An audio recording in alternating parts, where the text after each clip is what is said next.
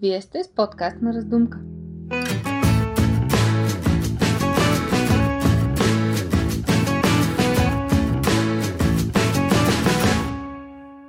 Отново слушате на Раздумка с мен Ива от Таратанци. Всеки е чувал девиза на София: расте, но не старее. И е така, София расте ли расте? А този растеж е повлиял и на обогатяването на фолклора. Пак от Бистрица, Дина Колева ни запознава с югоизточното развитие на кварталите в столицата или по друг начин казано старите села на София. Чуйте сами!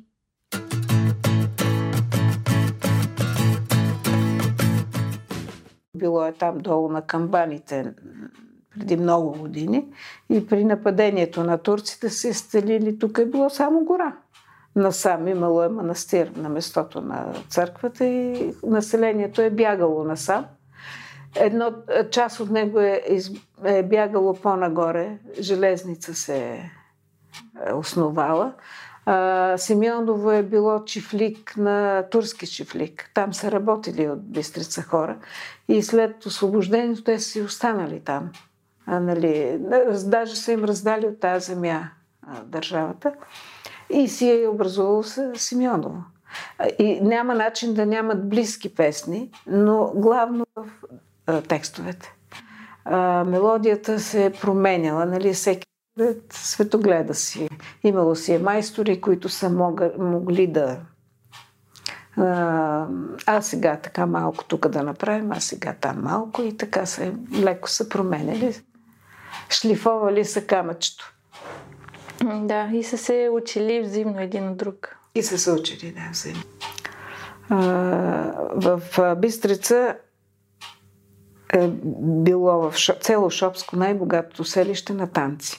Имало е хороиграчи и то с самочувствие на такива.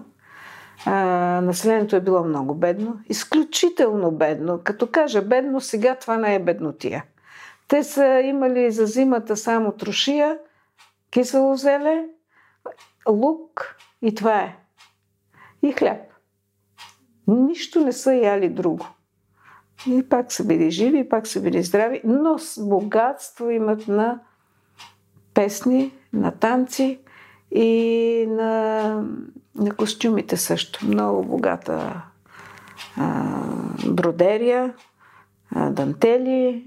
Това всичко са изработвали и са го поддържали и са държали на него. Тук много хора не са идвали, не са се мешали. Дори казват, че турците са бягали от Бистрица, защото имало постове горе на високите места. Доброволни отряди, може да се каже, по 2-3, които са седели денонощно и са следяли, защото имат 3 пътя, които влизат и един излиза. От всекъде може да дойдат турци. Като видят конник или падат огън или нещо там, дават сигнал. И аз имах прабаба, която живея 96 години. Тя ми е разказвала, че е била на 10 години, когато се е освободила София. Ходила е да посрещат руснаците. И питах я как е било по време там на турско и тя казва, във всяка къща имаше съндъковчек, където си слагат дрехите. И под него капак, в който криеха децата. И като има сигнал че идва някой, те може само да минават, нищо да не са правили. Всички деца ги вкарват вътре, в това, и малки, и големи. И аз викам, добре, тия деца не плачат ли, защото знаеме сега съвременните, дето си ги гледаме какви са. И тя вика, кой смее плаче? Като е казала мама или баба, тишина, край, замръзва всички. И така с часове седат долу, без храна, без вода, без да искат каквото и да било. Така са били строго обучавани. Така че не е имало много. Имало от съседните села, разбира се, снахи, но те са се приобщавали към нашето пеене, а не ние към техното. И танцуване. И има един анекдот, който се разказва ще по-рано на времето.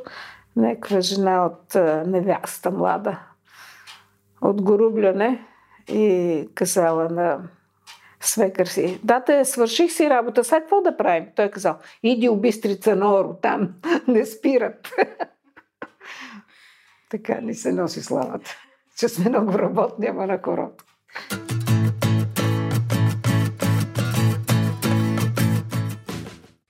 Ех, тази стара София. Всеки път преоткриваме нещо ново.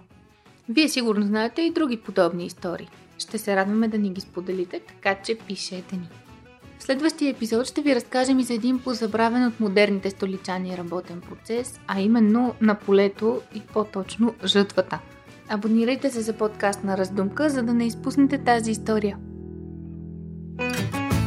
Слушайте този епизод на подкаст на Раздумка по проект Танците от Чупулка с подкрепата на Столична община.